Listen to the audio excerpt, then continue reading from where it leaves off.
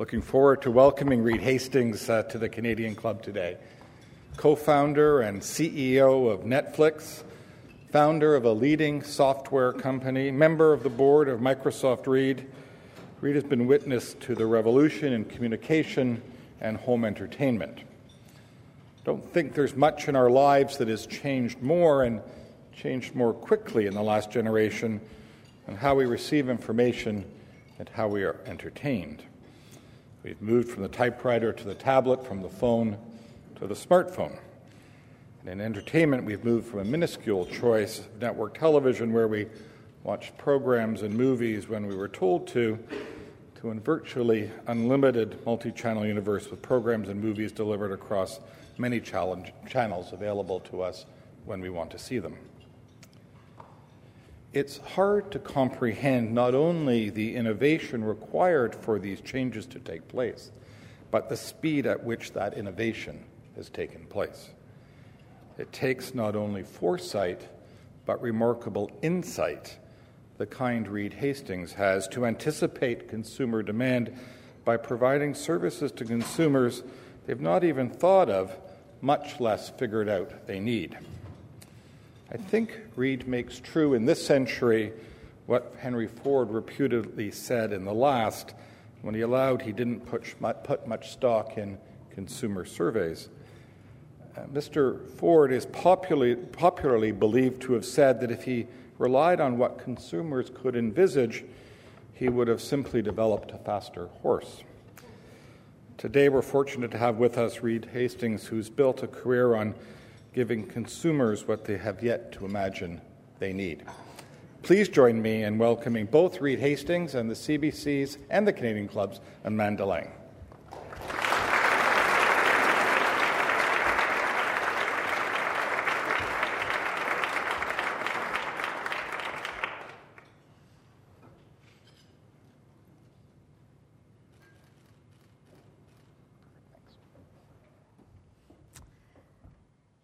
Thank you so much for that, Jamie. And we do want your questions, of course, as usual. So if you have them, write them down. They'll come up here. And as soon as I get any, I'll incorporate them into the conversation. I don't want to hog the floor. I get to do it every day. So, and that's just at home.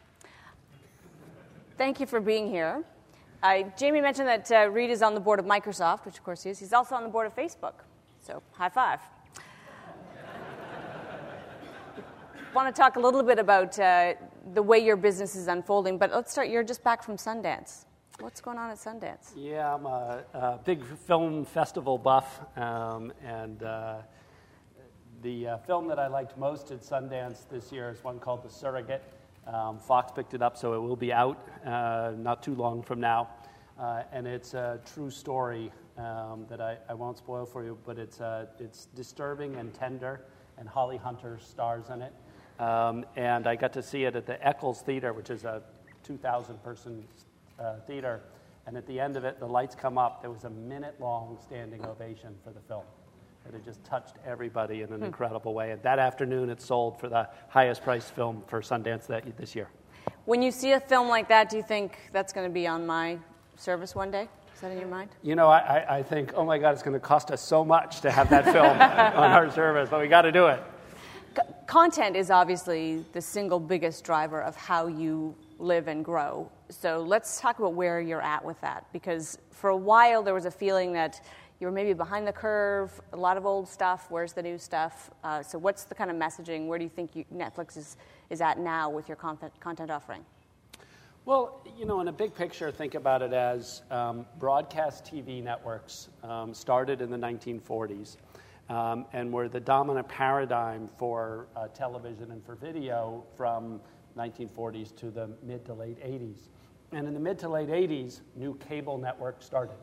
And cable networks, in the same way, they had kind of funky, offbeat content that the broadcast networks were not paying attention to. And then cable networks, because they could offer more selection, started growing and growing and growing. And now the broadcast networks, you know, are still part of the total viewing pie, but cable networks are the biggest piece of the pie. And what we're seeing now, just as there was an evolution from broadcast network to cable network, it's emerging as cable network to internet network. And what happens with internet network is you get these incredible advantages, click and watch. You can watch it on your iPad. You can watch it on your television. So you get great portability, great control and convenience, personalization, social, all of those aspects. And so now all of the cable networks and broadcast networks are trying to figure that out in the same way that the original broadcast networks kind of became cable networks over enough number of years. So we're right in the beginning of one of these, multi-decade evolutions. And just as cable networks started with offbeat content and then grew into mainstream content, that's the path for Netflix. In your case, some of your customers, or I guess your allies, are actually competitors, possible competitors. They're not quite there yet, but they certainly would like to be there one day. How do you manage through that period? I mean, the very high-speed network that you run on is often operated by a content company that probably wants to do what you're doing if they can do it. How do you manage that today, sort of strategically? Well, what enables this third wave, of television, from broadcast to cable to internet networks, really is the internet. And it's hard, we're in the first 20 or 30 years of the internet to know exactly how big an evolution in society is this. Will it be as big as the railroad? Will it be as big as the automobile in a change in society as the telephone? Or will it be even bigger, like the agricultural revolution 5,000 years ago or the Industrial Revolution 200 years ago? It could be that dramatic over the next 50 years. And what's happening is the physicists are figuring out how to put more and more bandwidth into a single fiber optic. Okay, the peak Netflix viewing is on a Saturday night, and it's terabits and terabits across the world. 47 countries Netflix is in, 25 million users, and it's terabits. And all of that bandwidth today can fit inside a single fiber optic. Okay, and a fiber optic is the size of one human hair. Okay, so we are just beginning. When eventually there is fiber optic to every home in the world, all kinds of incredible scenarios about telemedicine and it'll make like current Skype will seem like the horse and buggy, okay, compared to what's possible at that time. And so all kinds of e-government learning, many people will do most of their learning online with this incredible bandwidth, two-way, and governments around the world are competing on how to get incredible bandwidth to every citizen. So Australia, 2 years ago, the government decided to buy the Telstra copper lines, the incumbent telco, and then convert them all to fiber on the taxpayer expense because they want to have, the most wired nation on Earth. Now, that's not surprising, a nation like Australia in the middle of Asia trying to figure that out. What's more surprising is cases like Costa Rica. So I was in Costa Rica about a year ago up on the northwest coast, pretty rural area, way down a dirt road, and I was surprised how good the DSL was. And for those of you who know DSL, if you're getting 2 or 3 megabits, it's reasonably close to a couple miles to a DSLAM. And so one day the surfing wasn't good, and so we decided, we're going to walk back along the telephone line and figure out what's going on here. So we're kind of geeky. So anyway, we walk back, and it's about how to plan a vacation. 2 miles through the jungle. I'm telling you, I'm a hot date that way. Let's go see the DSLAM. And in the middle of the jungle, there's this box, about 2 meters high, a meter by a meter, and all the phone lines go into it, and a fiber optic goes out the back. And the thing that's surprising is it's another 20 miles of dirt road before you get to a major town. It's another 20 miles till you get to a major town. And so I asked some of the Costa Ricans, what's going on? And they said, the government is prioritizing fiber optic over paving the roads. Okay, and that this is the transformation that they see in Costa Rica. Now, this is happening in Brazil. This is happening, around the world.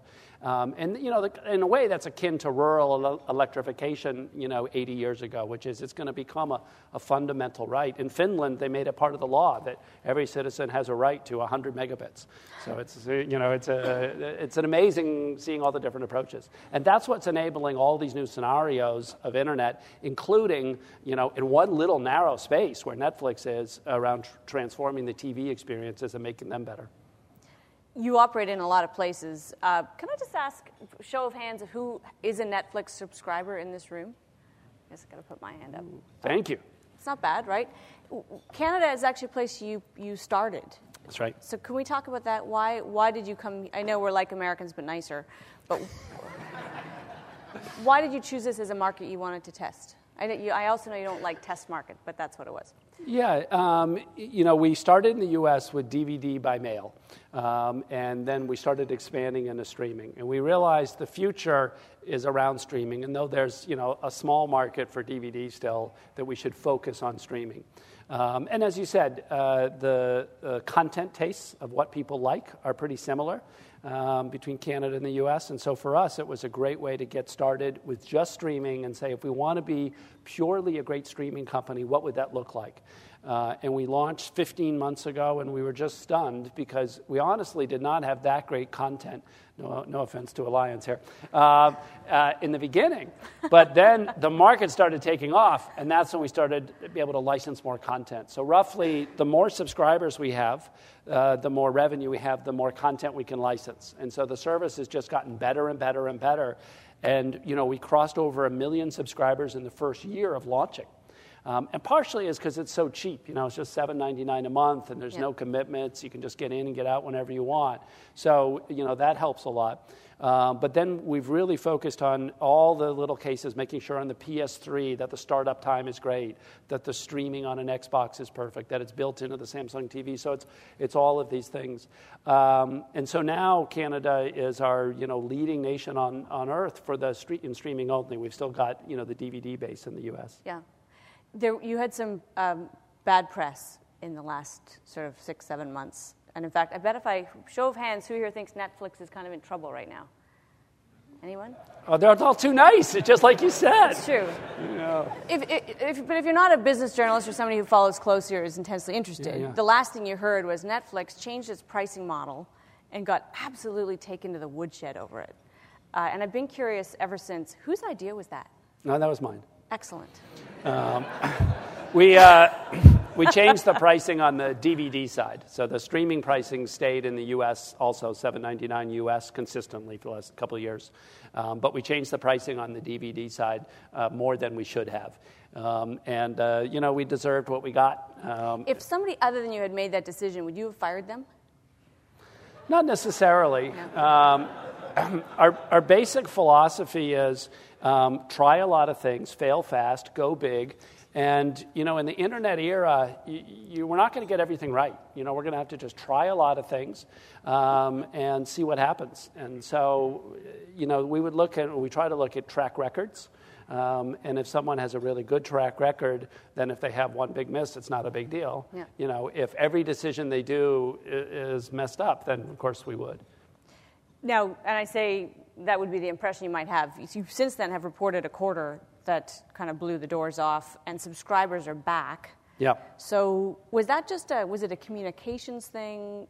Were there people you needed to get rid of because they're part of the legacy business and you wanted to lose them anyway? But I mean, No. you're back in healthy shape, right? Yeah, but streaming has been growing for us consistently since we started it 4 years ago. So just think streaming is going up and up and up and up. DVD was steady, and then we did this too big a price increase at once on DVD, and then that fell. Are you happy to lose those people? No. You can be honest. We won't tell. No, they're great customers. They provide revenue, profit, and eventually they'll be streaming customers too. Yeah. No, I think we just made a mistake on it in terms of moving too quickly. And like you said, we've now the total company is back to growing. And, in the ironic thing now, we're the highest performing stock in the U.S. on S&P 500 this year. Yes. From our low of last year, only because the way our crisis lined up is it fit into the calendar year. So now we're at the top of all the league tables of the highest performance. So mostly we're pretty disciplined about not paying a ton of attention on that. We pay a ton of attention to customer satisfaction and how do we continue to make our service better and better. And now we're in 47 countries. We launched UK and Ireland about 4 weeks ago, and that's been going great. So we're just very excited about, the internet is a global medium, and our content licensing is per region. And so, we've got to go per region, but then we're really excited to get closer and closer to global. In the long term of what we're trying to do is create markets for content producers. So if you can tell a story on film or television, which is hard, what we want to be able to do is be a global market for you and be able to, offer your content around the world. And, we have these amazing Argentinian films, not just in Argentina, but around the world. We have BBC content. We have Japanese anime. We have Canadian content, not just for Canadians. I mean, you've got many options, here in Canada. But we were trying to create markets for our Canadian-produced content around the globe. And so think of it as the way it ought to work is global markets. It's not that the market for Canadian content in Mexico is going to be huge, but it's also not zero. Okay, and what we're really efficient at with the internet is, to enable all of that content around the world and at least create the biggest reach possible. Because no matter where you are, there's parts of the world's content that are really exciting. You talked about that we don't yet know how big the impact is, which is kind of a profound statement because we know it's pretty darn big already. Yeah. But you're right, we can't really measure it yet. One of the things we don't know is how content is going to be treated. And we just saw the reaction in the U.S. to an attempt at copyright protection that really got beaten up. I don't know where it's going to wind up, but it isn't going well for those that want to really clamp down on copyright. So where does that? Are you sort of the white knight of that space? Are you threatened by that? The idea, because there's a whole generation of people who thinks if it's online, it should be free, and they're happy to steal it. Yeah, in different nations, there's different levels of societal embrace and toleration of piracy. And certainly piracy is a big negative of the internet era. Just like, for example, pollution is of the automobile era or something. In other words, every great advance also has some costs, and you have to figure out how to deal with those costs in each society. And in the more developed world, piracy's a problem mostly because there hasn't been access to the content. And the more there's access, the more most people basically are willing and able to pay for it. So, for example, a year and a half ago when we launched, BitTorrent was the biggest user of content in Canada and Canadian ISPs. And now it's down considerably, and Netflix is up. And so it's a conversion because Netflix is low cost, easy to use, and meets the need. And frankly, it's much better than having to download and deal with all the torrents and stuff. But in markets where we aren't, like Spain is an example, piracy is a large phenomena. And so it really hits the local content producers. The Hollywood studios still have the rest of the world to be able to get revenues from. But if you're a local Spanish producer where most of your revenues came from Spain, then it's a huge problem because of the piracy. So nation by nation, we've got to find ways of dealing with it, which is a combination, there may be some laws, but it's also around offering low-cost alternatives that are really good. This question from the room made me nervous on your behalf because it starts, I went to Netflix last night. It's like, oh no. But it's a question about original content, that you're releasing an original series, possibly starring one of the stars of The Sopranos. But in terms of going down the road of original content, catch us up on where you are and what the plan is. Yeah, one of the things that we're doing is starting to fund original content, where we find a producer has got a great vision and they've got something they want to do, and what we'll do is guarantee the economics. So we don't know how good the show's going to be, but we pay independent of that. And with that money up front and guaranteed, then they're able to actually do the production. And so the first one of these actually premieres in just a few days on February 6th in the U.S. and Canada, Lillehammer. And it's a fish out of water story. Stevie Van Zandt from Sopranos is in a witness protection program. He's exiled to Norway. And so he's in Lillehammer because he picked Lillehammer because he saw it in the Olympics 15 years ago. And he is an odd duck in Norway. And it launched in Norway a few days ago, and it's the highest rated show ever in Norwegian television. So it's a 50% share and growing. I mean, it is just like this sensation in Norway. Now, the question is, what would that mean for the rest of the world? Yeah. We'll know more February 6th. And the second thing is, instead of stringing people out one episode a week, and you got to wait, what's great about Netflix is being able to click and watch next episode. Yeah. So we're launching all of season 1, 8 episodes at once. And you can try it at your leisure, and if you get into it, you can watch the next episode. So I think it's, part of the new era and being able to do this. A question, what your content suppliers think about the move of you moving into original content production? Well, I suppose in some cases it may make them nervous, but mostly we're straightforward with them of, look, you'll produce things and we'll take them, and the more you produce and the more you license to us, we're happy to do all of that. Now, we have many competitors, other cable networks, and so, and they all produce content. And so I think it's the natural evolution to have it be a part of a mix. Even HBO, which in the U.S. is very good at originals. Only 1/3 of their spending is originals, and 2/3 are content that has already been produced. Now, those in the television industry know that other than a natural disaster, live sports is really the only way to get people to watch when you want them to watch. Otherwise, we're all PVRing. The news is not doing it? We should be. You can PVR the news, too, and skip the commercials.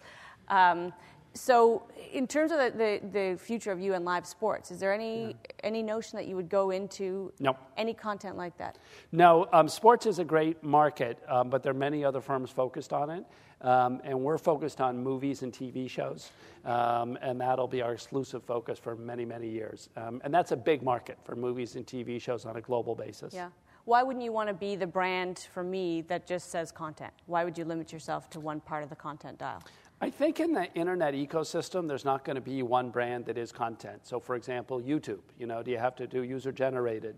How about yoga tutorials? How about Khan Academy doing calculus lessons? I mean, these are all different types of video serving different needs. And so we're not trying to be all internet video for a person. We're really trying to be, one service that's really good at movies and TV shows. And many people will subscribe to other services that, for example, do sports or do news or do music. That's just another form, essentially.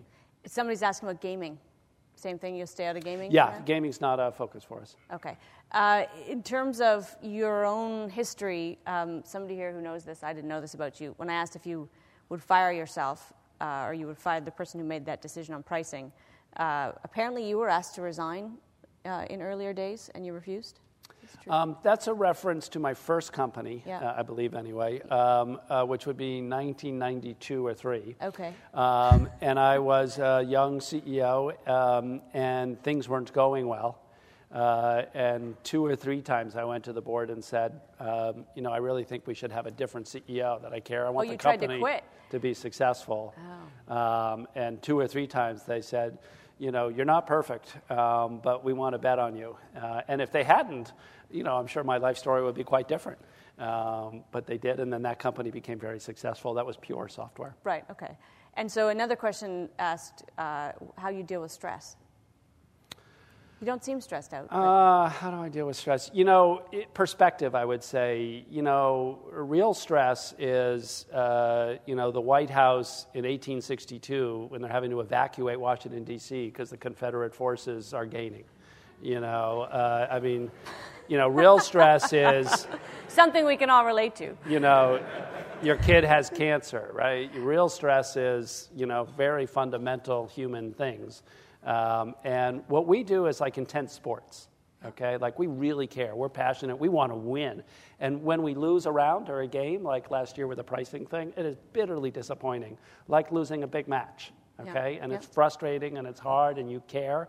But you got to maintain perspective, and so it's never been that stressful in that sense. Larry Ellison kind of famously, and I think he might have repeated it recently, said if you have to acquire it, you've failed internally. You should be able to develop it. Do you believe that? Where does innovation come from at Netflix?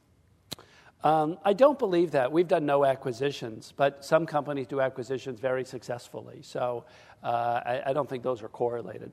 The fundamental thing about innovation is having a culture where you're willing to take risks. And if your view is no mistakes, okay, then it's very, very hard to be innovative. And if your view is swing for the fences, and we're going to have some strikeouts, but, this is an era of creating home runs. And no matter how Netflix does, the most important thing for us is that we're trying really hard, we're taking bold risks, and on balance, we think that's going to work out very well. But it's having a risk-tolerant culture rather than a risk-adverse culture. What's the boundary for you? What's the frontier that you're most interested in Netflix in pushing?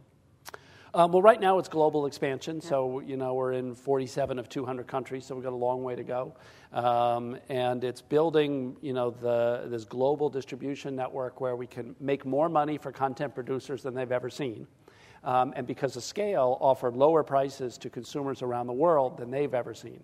And if you can provide, a company can provide that matching, then you can get to a very valuable and big company. Is it true that your DVD business is a higher margin than your streaming? It seems unlikely, but somebody's asked this question, that your DVD business is higher margin than your streaming business.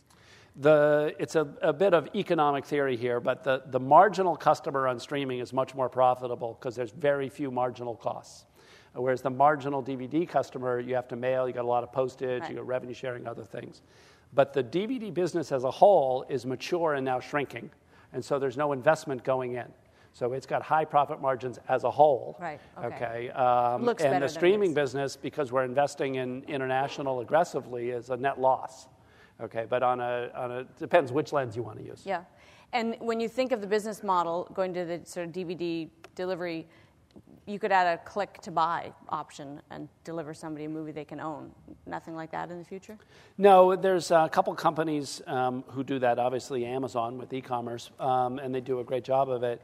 And then in the pay-per-view space and video, where you can download it, like Apple iTunes, is very good at doing that.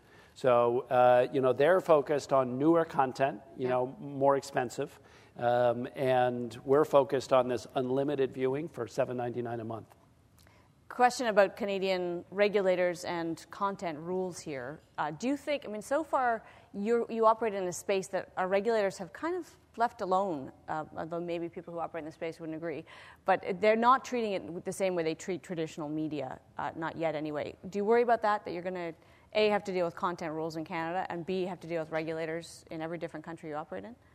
Well, there's a challenge because the internet is much more a global medium, and in the past, whether it's airwaves or cable and telco lines, they clearly have a jurisdiction. Yeah. And so whether it's Apple or iTunes, whether it's Skype, there's all of this kind of more international global world. And I think each society wrestles with how to support its content makers. So different countries will go with different solutions. In the UK, there's a television tax that supports the BBC.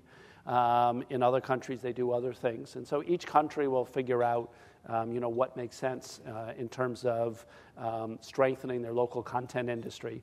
And our part in that is try to provide global markets for the local content industry. What we want to do is strengthen in each of the markets, whether I refer to the Argentinian filmmakers, or Canadian content developers, and really create bigger markets for them, because we can be efficient. Even if there's only a small market for Canadian content in the UK, say, we can be efficient at addressing that and actually increase the total pie. You did not answer the question. That was a really good answer, but if let me put it another way, if Canadian content rules were imposed on you today, would you stand up to scrutiny? Maybe you don't know. You're the CEO. What the hell do you know about that? Well, Jason, I know that on all as we grow as a global firm, we have to comply with all the local laws, yes. And that's an important part of being a global citizen. And so we're in compliance with all those. But if you mean specifically, are we required to... You aren't right now. There's no Canadian content to commit to the Canadian content. So we buy a lot of Canadian content. Yeah. But we don't have to contribute to the CanCon funds. Right. In that way, because we're an internet company, and neither does iTunes or YouTube or the others. Right. And so that's where the... Do you think you will have to? Do you think you should have to? It's not a question of should as an outsider for me to answer. I think, in Canadian society, as in, again, Britain or other societies, each country will take a different approach to how they want to be involved with content. And then we work with that. So, for example, the BBC, they do the television-based tax, produce a lot of content, and then we license BBC content both in the UK, prior season, and then also around the world. And so there's many different approaches. But in each country, whatever Canada decides, we'll work with. Somebody's asking about Google as obviously a pretty serious competitor. You have many competitors, so Google and others. What do you worry about? What are you worried about when you look at the landscape? Well, there are. There's all the existing cable networks and networks. So that's one class of competition, Astral, Chorus, et cetera. Yeah. There's another class of competition, which is the other internet companies, Google, Amazon, Apple, so some very significant companies there. And then there's always the startup that no one's heard of that some of these students over here are going to form, that has a whole nother angle on the way video works. You're involved with the video because all the users vote on how the storyline should evolve, and they pioneer some new form of storytelling. And then I'm an old guy, so I'm like, well, who would ever do that? And then it becomes the dominant paradigm. So there's all those sets of competitors. One question from a subscriber here in Canada who travels globally can't get their Netflix Canada when they travel. Is there a way around that? I mean, do you envision this as a portable service, or is it by definition going to have to be domiciled somewhere? Well, it's portable in a sense that when you join Netflix, you're joining Netflix Global. And then when you're physically in Canada, you see the Canadian content. When you're in the UK, you see the UK content. When you're in Mexico, you see the Mexican content. So it follows television licensing models. That is the territory where you are receiving it. So there's both pros and cons of that, which is it's really cool when you're in the UK and Netflix and you pull up and you got all this great UK content, or you're in Latin America and it's like turning on the TV locally. You expect to see Latin American content, and that's how it works for us. You are, it's been noted, on the board of Microsoft. You've started several companies. You're seen as a bit of a tech visionary. So just envision your own company for me 5 years from now. What does Netflix look like? Well, we will be mostly streaming. Hopefully by 5 years, we'll be in fully global, so available anywhere in the world. We'll have a ton more content because we'll have more subscribers. Hopefully for many content producers, we would be their number one customer, their largest customer. And then on the consumer side, TV will be amazingly social. It'll be highly integrated with your music and news and all these other ways. It'll be instant HD. Like buffering will be like this ancient thing that, like what was that? Like a rotary phone. Like a rotary phone. So those will be some of the big differences. You are on the Facebook board. Do you see integration in that way? Do you see a time when Netflix becomes integrated into social media and that kind of community? Well, we've been working on social and integrating with Facebook and other social platforms for many years. So it's kind of independent of me being involved with Facebook. Okay. And what does that look like? I mean, I know you see your strength is this silo of what you deliver, and it sounds like Sure. you're happy to stay there, but how broad could it get? Well, when you see a great TV show or movie and you're just like bubbly and you're calling up your sister or brother and talking about it. Yeah. So, there's a natural human desire to share intense experiences. And the question that everyone's working on is how to morph that online. Over time, much of that water cooler conversation will move online, and it is already for younger people. And so specifically, the way it works today is if you're a subscriber, say in Canada here, and you connect to your Facebook profile, then you get to see everything that your friends are viewing, and you share everything that you're viewing. And you can block specific titles if you want, but there's not many titles on Netflix you would care to block. But it's really fun, when you start to see, I'll try this content, I'll try that content, because I get to see what my friends are watching. So as a way of discovery and seeing what's interesting, it's very exciting. And in general, we find, most people who are 40 plus feel that, why would I share everything with all my friends? It's like being an exhibitionist. And everyone under 40 is like, of course, how come I couldn't do it? Right. There's a big divide there. Now, Andy Grove at Intel used to say that the secret to their success was paranoia. What makes you paranoid? What are you most fearful about when you think of the health and future of your business? We really don't have a lot of paranoia or fear. Paranoid people are delusional. Right, so I'm not sure Andy's Grove quote is that it is quoted a lot, but I'm not sure it's accurate. Really? No, really. Being paranoid, and schizophrenic is not a healthy thing. I don't think he meant it in the DSM-4 way. No, I think you're probably right. He didn't, but just taking the words of what they are, I think what you want to constantly be focused on is, what can you do, in terms of changing the world in the next few years. And so what we think about is, wow, what if we had much more content? What if the HD streaming worked all the time? What if we were in every device? What if Netflix were so personalized that every time you turned it on, right in front of you were 10 pieces of content that you were just dying to watch? What if it was so social that you maintained a relationship with someone who had moved to another town you haven't seen for a while, but because you both got into Mad Men, it was like a touch point. You were talking and feeling that human personal warmth. Yeah. What if all these things happen? And those are the things that we focus on. So, I think Andy Groves was more about how do you protect, okay? And we're more about how do we invent. You are exposed to a great deal, and think about this, and I could tell just from a conversation you were having at lunch that you like technology a lot. What's the coolest thing you've seen in the last year or so? What's the technology we may not know about, but that you think is pretty neat? That you don't know about? I mean, well, we may have heard about it, but. Well, let's see. Outside of Netflix, I would say, in terms of like my own usage, Spotify as a social music service, which unfortunately is not yet available in Canada. Yeah.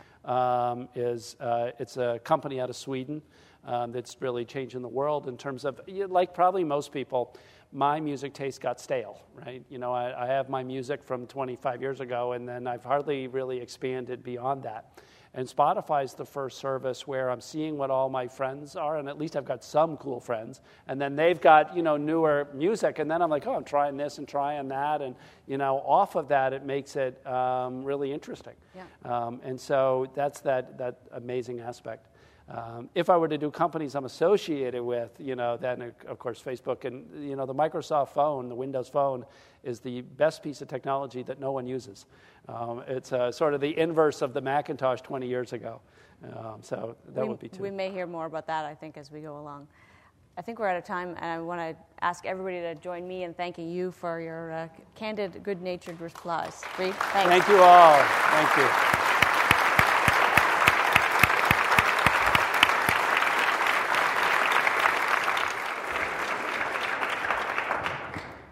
Well, thank you. My name is Alison Lode, and I'm on the board of the Canadian Club. It's rare that I use my thank you notes as an opportunity to take notes on what the speaker said, which is a wonderful way of introducing my thank you to both to you, the audience, but in particular, Mr. Hastings, to you for being with us. As you were talking, I was remembering slightly sheepishly and with the recognition of the passing of a generation, the day that my father brought home our very first family VCR.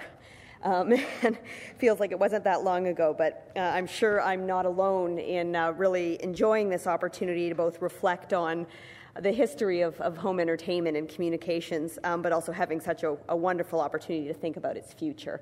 It really is a golden age for those of us who I'm sure I'm not alone here, who love great content and great stories. You have clearly been at the forefront of communications and entertainment innovation for the last 20 years, and it is such a pleasure to have you with us here at the Canadian Club. So thank you very, very much, and please join me in thanking you.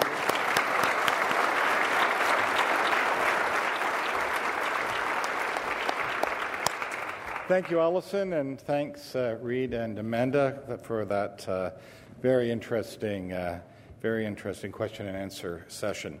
This concludes our television programming, which will be broadcast on Rogers Television in the days to come. We continue to be grateful to Rogers and to 680 News for their support of the Canadian Club and its events. To learn more about our club, and our upcoming events, please visit us at canadianclub.org. To everyone who's here at the Royal York, we thank you for joining us. Wish you a great weekend. This meeting is now adjourned. Thanks for being with us.